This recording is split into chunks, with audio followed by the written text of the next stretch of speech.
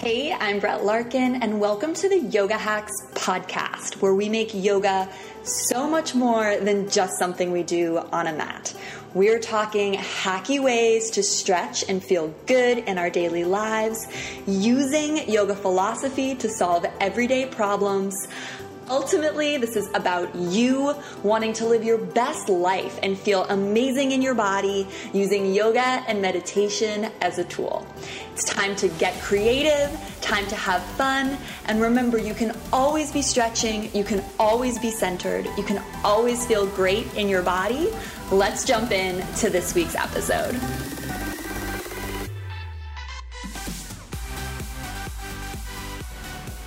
Hey guys, it's Brett. If you didn't know, I've started podcasting. It's kind of interesting.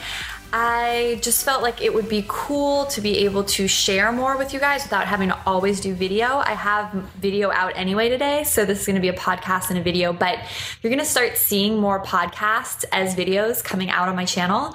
And you should definitely also subscribe to my podcast. There'll be tons of info on how to do that in the down bar, description bar, expand it below. And my app, which is coming out soon, or it's out depending on when this video goes live, the podcast will also be in the app. So just another way you can listen and learn about yoga as you're going throughout your daily life. I mean, I know I love listening to podcasts as I do everything. I love listening to podcasts as I clean my house, go for a jog, and I just felt like you guys asked me so many questions and there is more I can share. So I have a podcast now, and let's start what this episode is about, which is about how to judge a yoga class. And I don't mean judge in a bad way, but what I'm talking about is how you judge your performance in a class or what a class just did for you, whether it's a class you took online or a class that you did in a studio. Because some of the questions that I'm getting from all of you on Facebook and other social media, which I love getting questions, but a lot of it is, I want to do this pose, but I can't do the arms, or how can I do this, but it's hurting this? And I really wanted to make this little video and podcast to tell you that you don't have to do everything all the time. You can pick your focus when it comes to your practice. You can pick and choose. And that ties into how you kind of judge a class, how you feel after a class, and how you judge a class. Because to put this into context, how I judge a class and how I judge my performance in a class is how my low back feels after the class, right? Of course, it's also a little bit like, how do I feel? Do I feel good?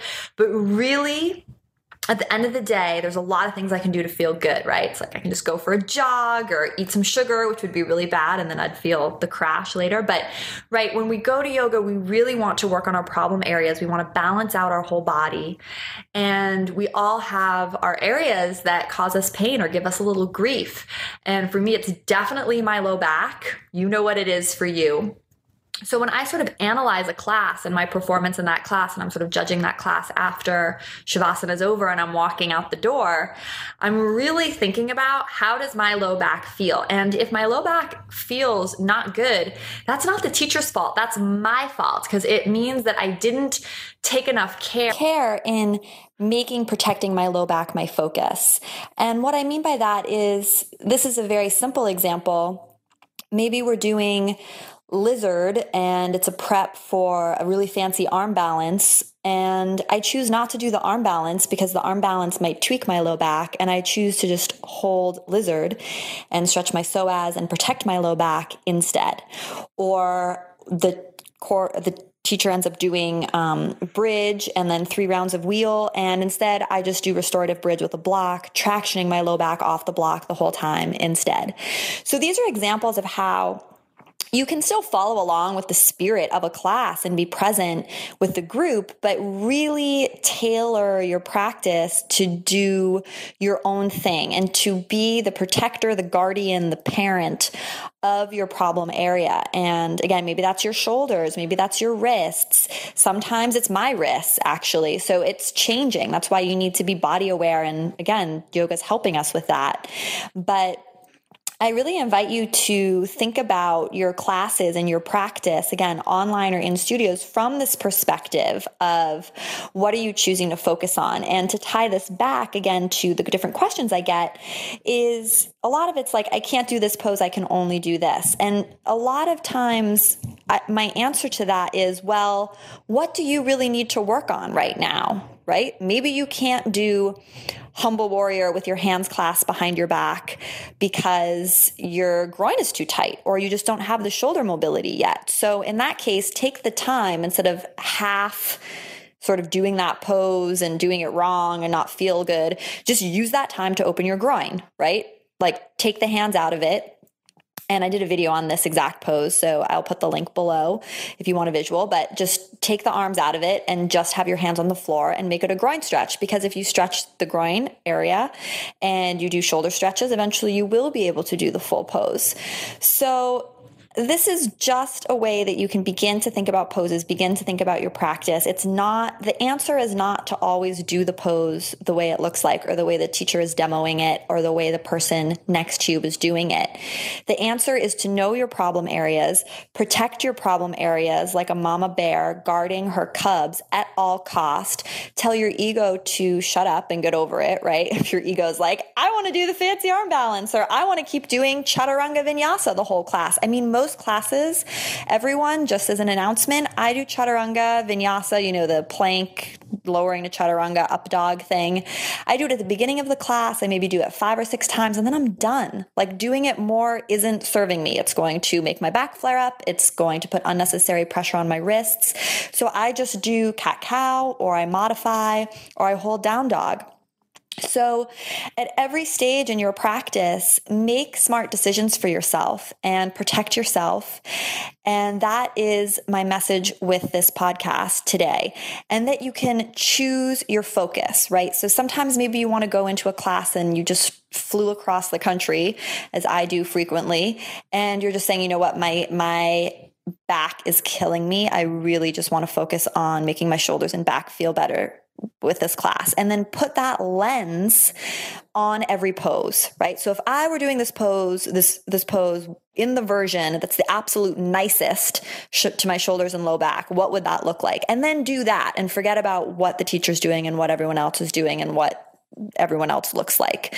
So it's almost like wearing different glasses based on the part of the body you want to protect, or the part of the body you want to particularly work on. And if you're getting bored with your yoga practice, for example, or you've been doing yoga too much, this is a way to really freshen up your perspective, really get, again, excited and reinvigorated about your practice. Because when you start looking at every pose through just the lens of how does it make my wrist feel? How does it make my low back feel? How can I adjust to protect that area of my body or make it feel better, or do some variation of this or something else right now that would serve that problem area?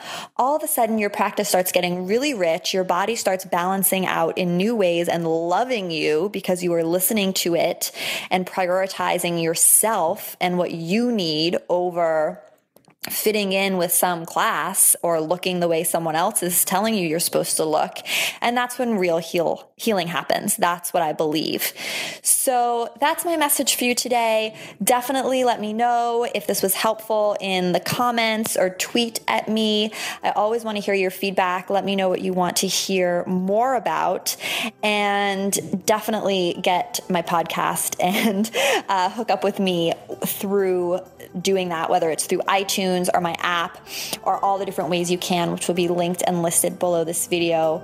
Remember, always be stretching, always be centered. You know your body better than anyone, and that is the reminder I think we all need every day. And from my heart to yours, till next time, namaste. Thank you so much for listening and joining me all the way to the very end. Make sure you're subscribed to my YouTube channel. You've downloaded my app full of free yoga classes that also has episodes of this podcast right in the app. Jump over to BaretteLarkin.com, get my free 18 days of awesome yoga jumpstart if you haven't done that already, and start integrating stretching into your day-to-day routine for real at alwaysbestretching.com. Remember, you can tweet to send requests or questions about the show to @LarkinYogaTV. And it would mean so much to me if you shared this podcast with a friend. Since you're here with me till the very, very end, I also wanted to invite you to join my private Facebook group where I talk about hacking yoga and meditation into my daily life and give you ideas on how you can do the same, sharing things that I usually just don't feel comfortable putting on YouTube or my public page. Just go to yogahackscommunity.com, all one word, Yoga Hacks Community, and click Request Access to join. Until next time, remember, always be doing yoga, always be stretching.